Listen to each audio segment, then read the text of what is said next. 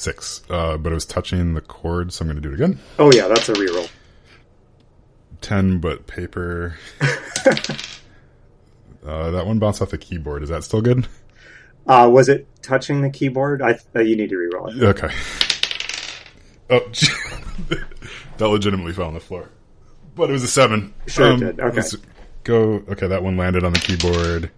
That one's on the cord, though. So I think, again, we should move the cord so it doesn't hit that. Yeah, and make sure you're not rolling on carpet or anything like that. No, I'm not. Although I'm standing on carpet, does that matter? 6? It could affect the roll, yeah. Another 10 on paper, though, that time. I got a 4. A 4. Chris, this is perfect. The topic that your die has determined we'll be discussing today is, how do you give a player who's leaving your game a satisfying send-off? Ooh, perfect. You and I added this question a couple of episodes back in episode 12. And what a fine coincidence that we've rolled it today.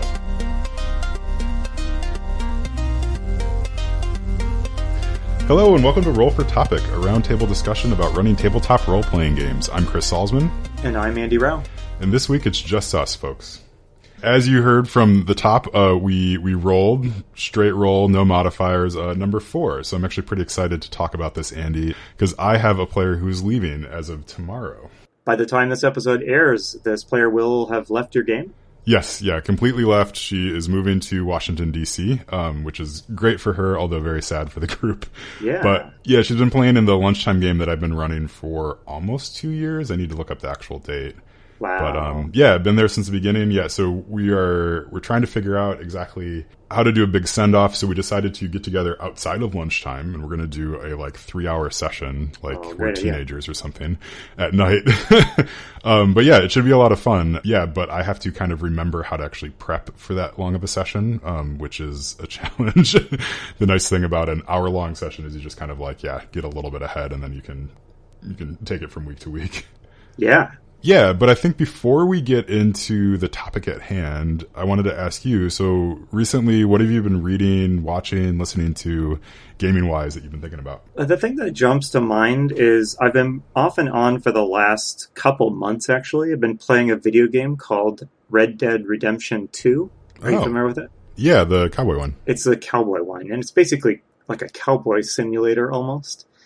And I don't have any super grand takeaways from it, except that it has really been teaching me about the difference between a game experience that is fun and a game experience that is satisfying.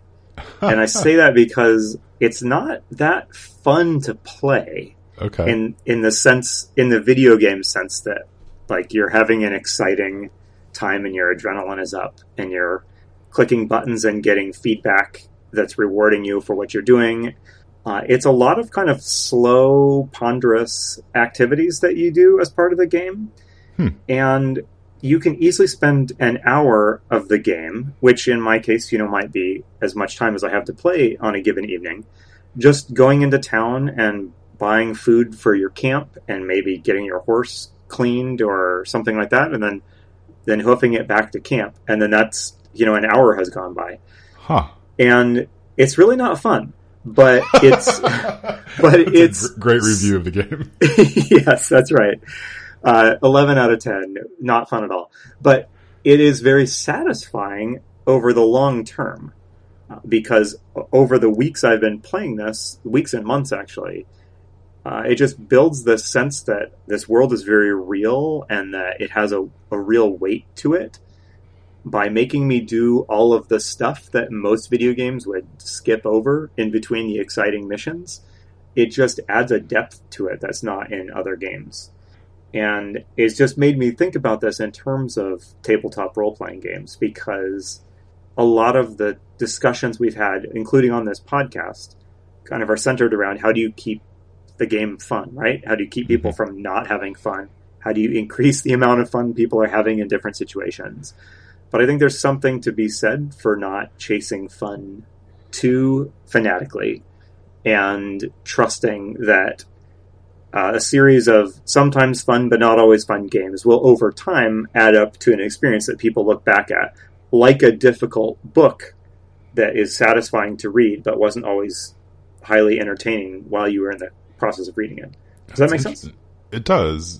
Does Red Dead Redemption, when you do activities or complete things, does it give you like flashing lights and high scores and things like that? Or is it very by the numbers, you finished it and now you go off and go clean up your horse and get more food? There's not much in the way of real flashing, like, reward feedback. There's some, and there are definitely moments when the video game-ness of Red Dead breaks through kind of the broader immersive experience. Sometimes it's nice that video game breaks through. Occasionally it reminds you that, yeah, you're playing a game. Sometimes it's like an unpleasant reminder that, like, oh yeah, I was immersed in my cowboy role and I'm actually playing a video game. But overall, it's a good mix. It's an interesting game. Like, I mean, even if you're not that enthused about the idea of playing, whatever, an 80-hour cowboy epic, for that reason alone, honestly, it's worth playing like 5 to 10 hours just to see what I'm talking about. Have you had that experience either with like a video game or maybe with a tabletop experience? That's interesting. Not really. Although that can't possibly be true. I think these days, if I'm not enjoying something, I'm pretty quick to put it down. Just because there's so many other fun things to do out there. That said, though, now that I'm thinking about it, like I just finished up If on a Winter's Night, a Traveler, the book by Calvino. Oh, yeah. Yeah, so just finished up, a couple months. But it took me 2 years to actually get through it.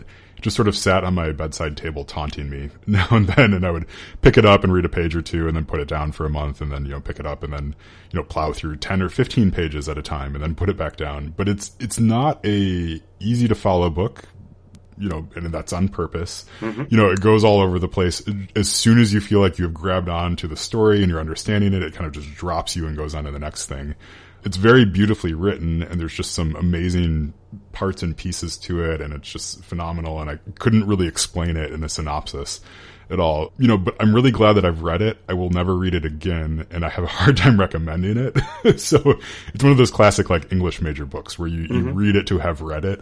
Yeah. Almost. But this one, I mean, since I'm not doing a degree or anything, like, it was totally optional, but, like, I just really wanted to get through it, and there was something satisfying about doing that. Yeah, so very little of it was fun, but very satisfying by the time I was finished with it.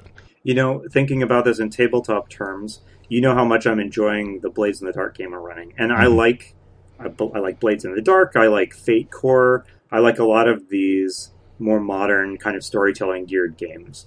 But I sometimes wonder if you have to be careful that you don't lose the boring parts that are in more traditional games. Blades in the Dark really doesn't want you to spend a long time like haggling with merchants to get a slightly better deal on 10-foot spans of rope, right? Yeah. That's something you do in traditional D&D. And traditional D&D wants you to make sure you're buying enough food for your expedition and things like that.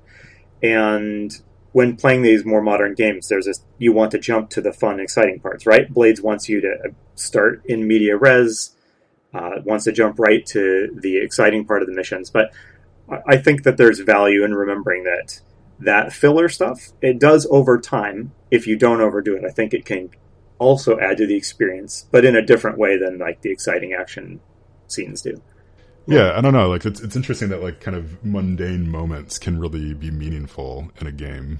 Have you had any moments in games that you've run where you kind of focused on something very mundane and it ended up being an interesting kind of narrative or story?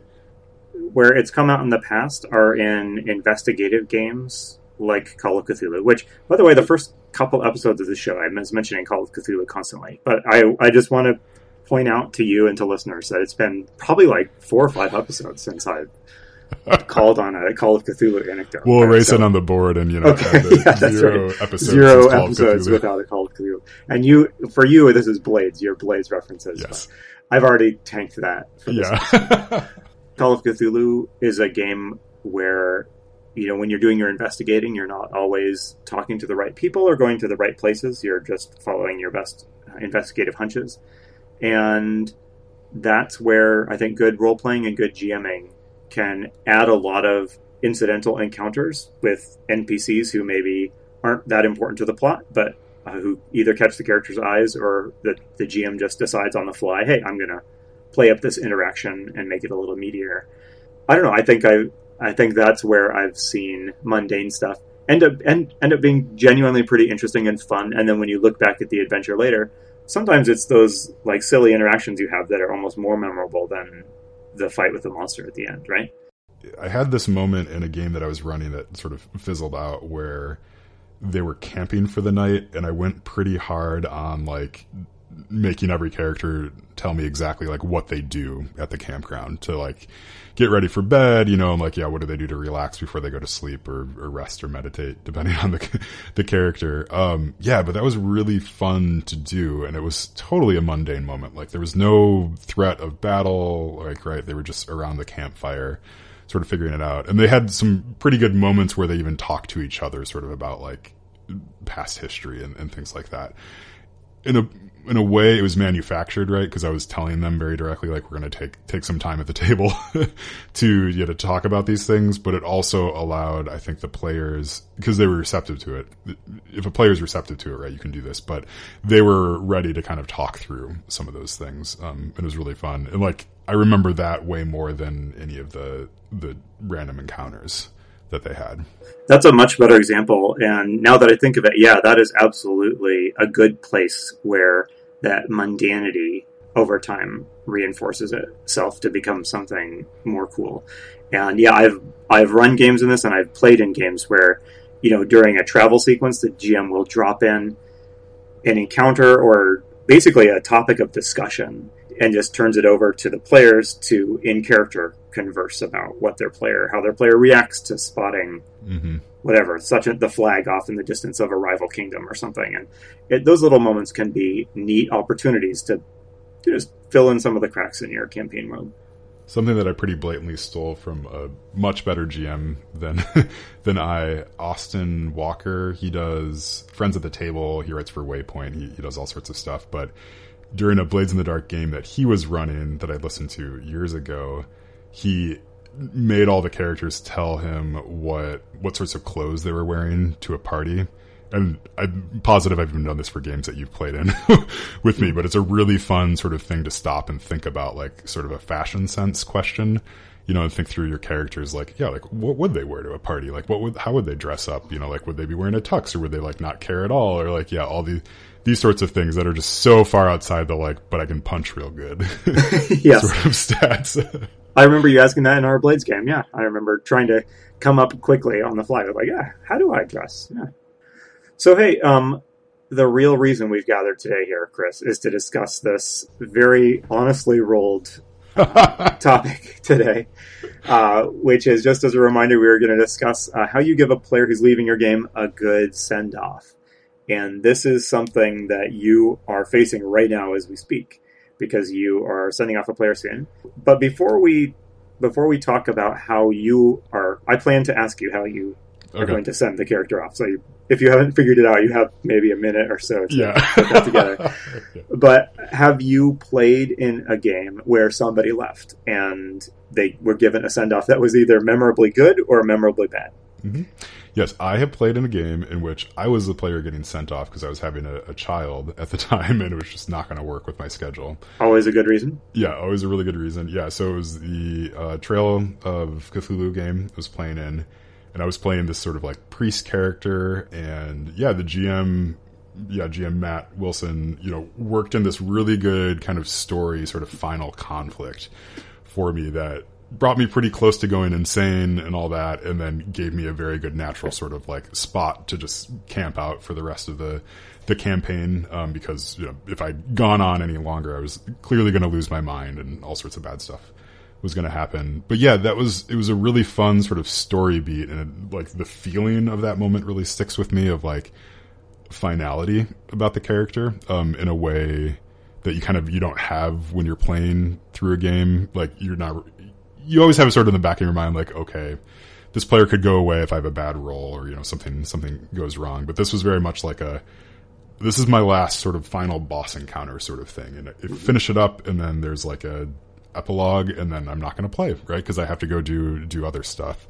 But yeah, it was really good, and they continued on. I'm not actually sure of all the details of what happened after that, because I lost a little bit of track because I had a baby that I was dealing with. Yeah, but like, yeah, so I mean, that was a really cool moment. And I think one of the reasons I wanted to talk about this is I would like to be able to give that to the player in some fashion, but I also don't want to like manufacture it if it's not something that they really care about. Mm-hmm. So I had asked her a couple of days ago if there's anything she wanted to do for the character. She got back to me with, at least one thing that she wanted to do, so I'm going to try to work that in. But yeah, I don't know. So there's probably a number of stuff in there to react to. But yeah, what are your thoughts? Have you ever had a send off, or have you ever been sent off? Yeah, I guess I have. The most memorable one was a number of years ago. I played in a very satisfying and fun, both of those things, 4th edition Dark Sun campaign. It was really fun. Had a great group of players, great GM. Everything was clicking really well. And then one of the players announced that he was moving out of state.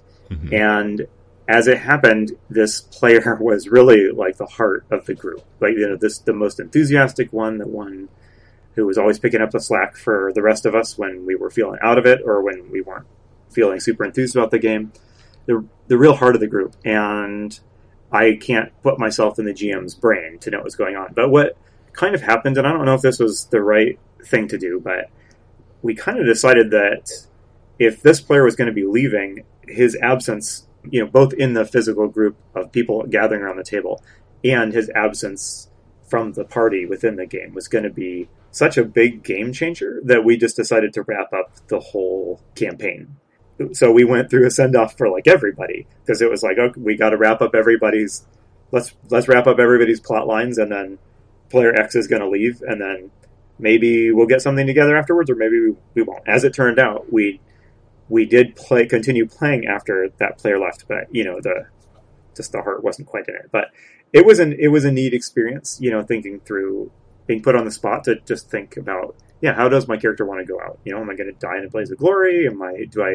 What are my goals, and do I want to meet them by the time the campaign wraps up or not? But it's funny that you said Blaze of Glory, because that was one of the options I presented to the player. It was like, kind of like, do you want to go out in Blaze of Glory? Do you want to betray everybody? Nice. Do you want to just sort of like fade off into the sunset, or do you want, some fourth option I'm not thinking of? Right. But I mean, I like all of those for various reasons. The game that we're currently playing would not lend itself well to like betraying the party and, right. and going over to the dark side or anything like that. Yeah, it's kind of fun to think about sort of that like final stuff about a character, because I think most people's experience with ending a game is either it fizzles out or the campaign wraps up somehow. So you might get a chance to do an epilogue, but for the most part, it's probably just like, oh yeah, like we got to level whatever, and then, enough people moved, or like we just stopped scheduling and then just never picked it back up. Yep. I think when we play games, this is going to sound very highfalutin, so let me just give you a second. I think when we play games, and this is something that John Corey, past guest, also mentioned to me one time, like we're trying to play sort of a genre that we really like. Like we're trying to play a story within a genre that we personally like, and that's what really connects us to games. And I think all the stories and the reason that we're attracted to playing games are mostly because it's sort of like a complete arc, and you have sort of the wrap up, and it's really satisfying, and they went on this big journey and this grand adventure and stuff. I know that I don't do enough work thinking about the like where that arc is going to end, right? It's very easy to kind of keep things going and keep opening things up and stuff, but like closing things off and sort of wrapping things up and coming to good conclusions is just other different beasts that I don't think we talk about all that often in RPG circles and stuff. There's a million sort of like, how do I get started GMing? How do I start running this thing? There's very few like, how do I wrap it up articles written. When you start a campaign and people are making their characters, we ask players, lots of different questions as they're creating a character. What is their personality like? What do you ask what their goals are in a way that can be translated to, an actual campaign goal? Like, I want to rescue the princess. I haven't, and I'm regretting that, right? Like, now that I'm in this position where I'm thinking about how things are wrapping up a little bit more. Yeah, I'm really regretting not having that sort of in my back pocket of like, oh, you've been going after this thing the whole time, and like now we can either give it to you or just, take it away at the last moment, or, give you some sort of choice where you have to actually be like, okay, actually that I don't actually care about that anymore because now I care about X, Y, or Z. Yeah, so I don't really do that. Part of me wants to just kind of like take a pause on all the games that I'm running and say like, okay, tell me your character's core goal and what they're really after. Mm-hmm. What about you? Do you do that? Not too much. I have played in games that make that part of the official character creation process, that you jot down what you're doing. And mm-hmm. I think maybe 13th Age might incorporate this in character creation. It might not. I would like to do it more because it would really help in situations like this. And it helps with GM planning when you know what kind of story the player is hoping to experience with their character, without wanting to, set that too much in stone. It can be really helpful for the GM, but I don't really ask that too much. I think if I did, I think it would be interesting to ask players to set sort of like a short-term goal and maybe a long-term goal. And the short-term goal might be something that you can that's tied into the adventure immediately facing them.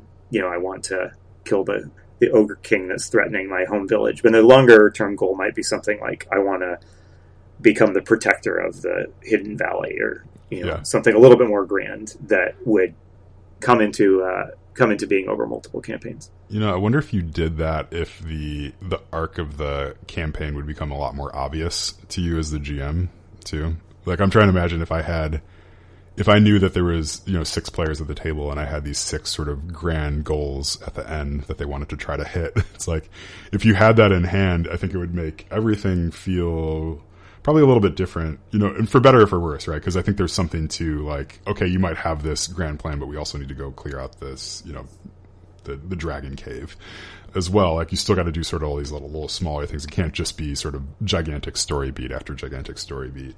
For the same reason, right, you were talking about Red Dead Redemption, right? You want some of that, like, mundane stuff mixed in there. But do you think, so if you stopped with, like, the campaign that you're running, right, and you asked your players that, do you think that those things would align with the sort of story and campaign you're trying to run? It really depends. I'm thinking about the Middle-earth game I'm running, the One Ring. It's it's an off and on game, and it's actually on hiatus for the summer at the moment. So I've been thinking about when we start back up again in the fall. I've been encouraging the players to tell me what they want to do in a slightly longer term way. I haven't been quite as specific as we're talking here, but I want them to think about what sort of a person they want their Middle-earth characters to be. I don't know. It's hard to tell. When you have a setting that the players are really familiar with, like Lord of the Rings or Star Wars or something, I feel like you could get a better, clearer answer from them when you ask a player, what do you want to do here, right? Because if you're playing Star Wars, you can ask, everyone knows Star Wars and well enough that people could say something, could have a goal that like they would know is within the scope of the campaign world. But I found with like more generic D&D, D&D that's either set in sort of generic fantasy land or that's set in a D&D setting that's like at least somewhat obscure, so like your typical kind of casual player won't know the ins and outs of the setting. It's hard to ask people to set a goal there because they don't really know the full shape and scope of your world and what stuff you are populating it with be outside of their line of sight. I am sure I'm not answering your question, which I think was, what would my players do if I asked them that? And I don't know. I've tried asking that in some different ways. And in the group I'm playing with now, they're mostly casual gamers, and I think being asked, like, what do you want to do is kind of a weird question to them. Because I think for a lot of players, that's not really why they're at the table exactly. Yeah, I'm thinking about the Blades in the Dark game that we're playing. If I asked everybody, I think everybody's sort of playing it for different reasons. Like, I think there's some of us that are just sort of interested in Blades in the Dark as an idea and want to play it for that reason, and like others who are just, it's like a fun chance to hang out. One guy, like, I'm excited that we get to play with him because he played for like a couple sessions in my D&D game and it was super fun, and then he had to step out for various reasons. I did not give him a send-off at all, right? Because he didn't even have a chance to really get integrated into the group. Yeah, with that game, I feel like we're hitting a point where we need to have a conversation about, like, okay, so what are we trying to do here? It's been super fun, and it can continue to be fun, but it's sort of like, if we're ever going to have any kind of wrap-up, it's nice to have sort of a goal in mind that we can either say you hit it or you didn't, right? And like, I don't think that goal is as satisfying if the goal is just like, well, we're just going to try to survive as long as possible. It's certainly a way to approach things, and I think a lot of people approach sort of like dungeon crawling sorts of games that way. Well, I was going to ask if you have asked other players how they think that this player should be sent off.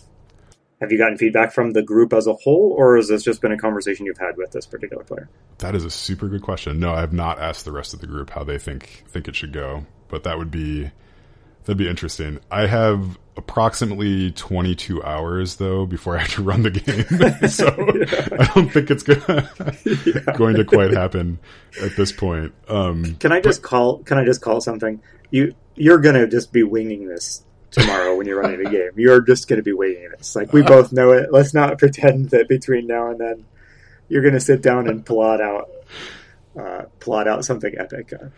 Yeah, well, to my players who listen to this podcast, thank you for doing that. Again, it's not required listening to play in the game, but you will get to judge whether or not it was obvious that I was winging it. Yes. or you need or to not. Email or contact the show with a critical review of Chris's GMing, and we'll go over it in detail in the next episode. Yes, please. Yeah. We'll live stream it and then do a critique. Yes. Yeah. No, I mean, I'm not gonna I will have some time to kind of plot that out a little bit, but I do like kind of, I don't like having everything scripted, because if I have it scripted, then I get really thrown off if it doesn't follow that script. So yeah. I'll have some general ideas of where we can go and take it from there. I am, though, I guess, getting back to sort of the meat of the question and thinking about some specific things we can do. I think one important thing that I'm going to try to do is make sure that there's plenty of opportunities for this character to show off in different ways. So making sure that there are obstacles that can only be overcome with her abilities, and like there's some good kind of hooks for things that she's done in the past that show up again. Those sorts of things, making sure that if there is any kind of like bosses or major encounters, that there's, lots of stuff that she can do in there that is best suited to her character.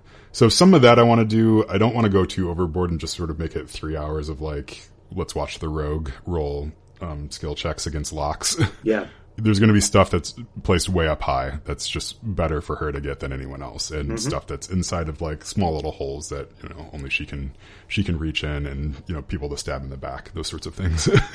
I think that is satisfying. It's like, it is a little bit like, you're sort of the hero of the heroes for this session. That's a great idea. Yeah, and in addition to just being a nice thank you for playing, a nice send off. Yeah, you don't want someone's last game with you to be a tedious slog where, for whatever reason, their character is like not able to participate very much. And yeah, that's a good idea. I might be backtracking with this a little bit, but it's not that common that I've been in games where someone was like leaving for good. The one example I described is a time when someone was leaving the state, and like literally we were never going to see him again. That's pretty much the only time someone's allowed to just leave for good, I think. Right, yeah. It's much more common where at some point during the campaign, someone's like, guys, I can't, I need to take a break from this for a while, or I need to just dial back my involvement. So I'm available to play every now and then, but I can't be a regular part of the campaign. And that's a different question, a related but different question, because in that one you want to send them off in a way that either they can come back, either as that same character or in a different role, without disrupting your campaign too much. That's a different topic, I guess. But that's good. So have you ever had a player do that where they've said, I have to take a step back, and you're like, okay, great, I'll hang on to your character sheet. If you want to come back, you can. Have you ever had a character actually come back, or a player actually come back? Yes. Yes, in fact. It was I think a 5th edition game, and someone, I don't know if it was a work game with some coworkers, and they left. I don't remember they got a different job or something. I don't know. I don't remember the details, but it boiled down to his character was like pulled off into some other dimension and would just come back. He was tied to some weapon that another player had. The details are totally fuzzy, but he was available to come back to like assist. And it was set up that he was going off to like pursue this personal quest, but that every now and then he would be sent back, or his personal quest would direct him back, to play for a while with the other PCs. And that worked pretty well. I mean, it's obvious what we're doing, it's not super plausible, I guess, but that just sounds like a Michael Moorcock storyline, honestly. It does. And that means that if he can't play for 6 months, but then he can, and you just level up his character because his character's been off adventuring on his own, presumably, right? And then he can come in, and then you have some mystical excuse for why he can't stay around too long. That's super fun. Yeah, that style of play almost sounds a little bit more like the West Marches style too, where it's a little bit more drop in and drop out. And I like that. I wish there was more opportunities to have sort of an ongoing campaign like that, and then have people show up as they can. Because it's kind of a lot to ask of someone to join a campaign, and it's hard socially, I think, to leave a campaign unless you are just straight up like, I'm physically not going to be here anymore. Yeah. But I mean, there's plenty of reasons why someone might need to stop, right? They change jobs, or like just a situation changes. They don't have as much time. And I think there's a lot of social pressure to sort of just keep on going, even if you're not quite into it. And some amount of that is good, because sometimes you just got to force yourself to get out of the house or whatever. But yeah, like, I like that idea of just working it into the story, of having some sort of easy way for you to drop in and drop out. And not every game is going to work with that. There are definitely games where you're going to want to ask your players to commit. Mm-hmm. And that you can't easily accommodate someone coming in and coming out every few months or something like that. But at least at my age, where gaming just generally is a little bit more casual, and it's always with busy adults, and we all understand how this goes. I mean, my campaign almost has to be able to accommodate people coming and going because, kids, families, jobs. All those non-gaming things. But, we've drifted off a little bit of the core topic. And so are you planning to wrap up just this character storyline? This will be the end of her storyline for now, for sure. I think the route she's chosen, I've been really cagey about this for some reason, but the route she's chosen is to just sort of fade off into the sunset a little bit. Mm-hmm. There's some good story hooks to where she can send her character pretty easily, where it'd make a ton of sense for her to go back and like shore up the defenses at her hometown, those sorts of things. So that'll probably be, spoiler alert for players who just played in the session. It's probably where she ended up. But I guess you tell me what happened, if that would have been a better option. What would be fun is if you actually laid out the specifics of what you're going to do, and then you can tell us in the next episode what really happened, which will be nothing that you laid out, because that's just how these things go. Right? Yeah, what really happened is they got like sidetracked, I'm sure, and like ended up just shopping, and then I just had to say goodbye. They spent 3 hours arguing with the blacksmith. Yes, no, I would never let that happen. So like I think there's some good like story hooks to where it's like her character can go and hang out, and maybe they even go and see the character every once in a while. Or if she's ever back in town, like we can, have her, sync up with the party if she so chooses, or not. So it's like, to me, it would be sad if just that character just sort of vanished from the world. So I like the idea of having, some sort of influence, staying around.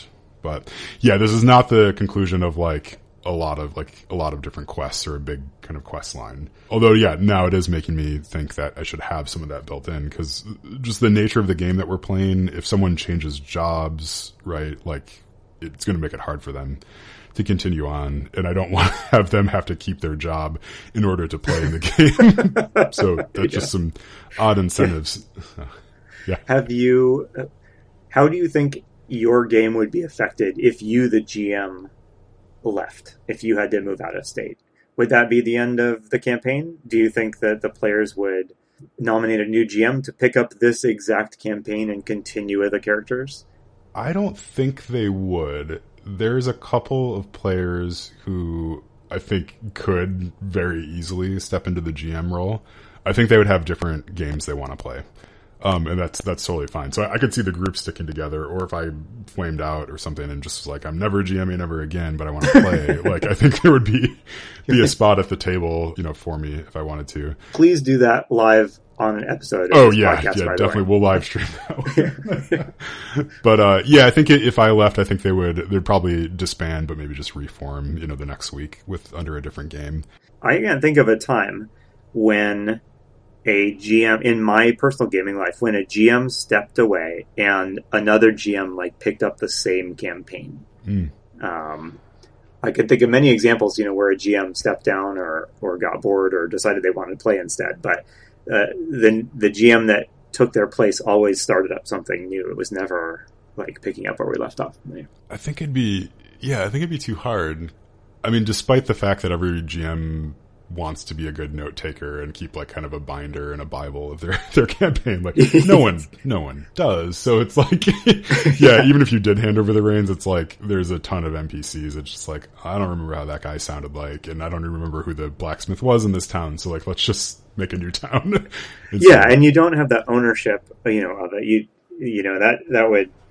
That would take something away from the GMing thing that you're playing with somebody else's toys, not toys that you came up with. But anyway, I think we should wrap up. Right, we've talked about kind of a lot of stuff, but we're also going a little long.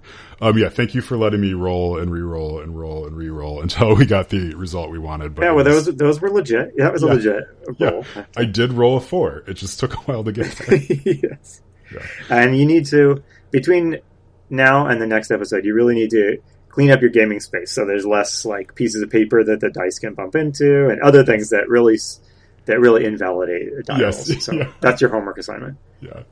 Yeah, but I think, let's see, so we should just do some wrap-up stuff. Thank you to everybody who's listening to the show. Again, we know that there's a million podcasts out there, so you could be listening to almost anything else other than us, and we really appreciate any time that you are allowing us to just babble into your ear about gaming. So I appreciate that a ton. Feel free to reach out. You can contact us. We actually have a contact page on the site now, which just lists our email addresses, but you can go there and send us a message if you want to. If you know anyone that you think would be great on the show, please drop us a line. We're always looking for new guests. We have a couple people lined up, but the more the merrier. We'd love to have your GM on, or if you are a GM and you're just really mad that Andy and I haven't invited you on yet, please reach out. We can do that. And if you have a topic you'd like to see us add to our table of topics, that would be great too. Yeah, Andy, actually, we did not talk about this beforehand, but I'm wondering. Let's try this. So we just rolled 4, and normally we'd replace that topic. Let's try this and see. So if you were listening to this episode and you have a good idea for a topic, it doesn't matter if you never want to be on the show or anything like that, feel free to send it to us and we'll pick the best one and add it. And if no one sent us anything, we will just quietly add one ourselves. That's right. If we have a suspiciously elaborate story about the vast number of people that emailed in, you can no, that sounds great. Yeah, please so send us a topic to replace the one we just discussed. That would be awesome. Cool.